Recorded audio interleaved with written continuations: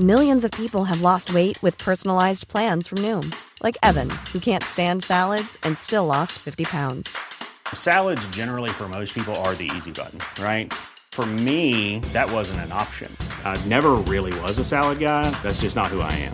But Noom worked for me. Get your personalized plan today at Noom.com.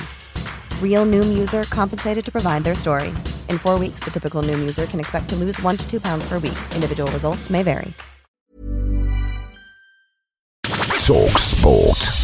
This is the talkSPORT hit. I'm John Jackson. And I'm Steve Forbes. The FA Cup third round always throws up a giant killing or two, and this season it's Chorley who've beaten much higher ranked opposition. They beat an understrength Derby County 2-0 to go through to the next round, although the county side was made up of their under-23s after a COVID outbreak at the club.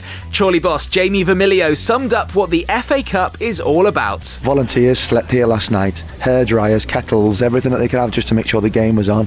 So I'm really pleased for everyone associated with the club and the supporters in such difficult times to be able to give everyone a little bit something to smile about. It's a massive moment for us. There were plenty of goals in our 5 live commentary games on talkSPORT, arguably the best from James Justin in Leicester's 4-0 win at Stoke. Justin left-handed to the penalty area, cuts in field onto his right foot, curls it! What a goal from James Justin!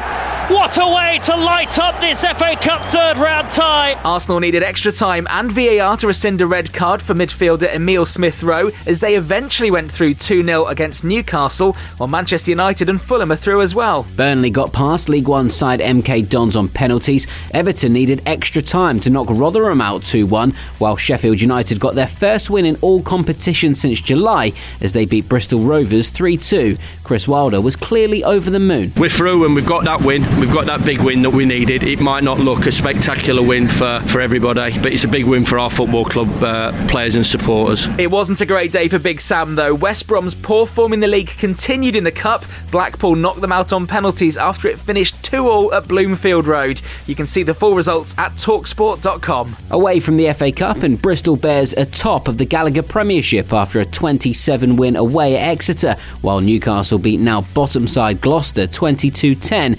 And in cricket, England's warm-up match was washed out by heavy rain in Sri Lanka. Not ideal preparation for the first test on Thursday. We brought you 5 live FA Cup third-round commentaries on Saturday, and there's more to come on Sunday. Chelsea have had a week without a game and host League Two side Morecambe at Stamford Bridge at 1. What could possibly go wrong? Then it's Jose's turn to face lower league opposition as Spurs travel to play non-league Marine from 4 p.m.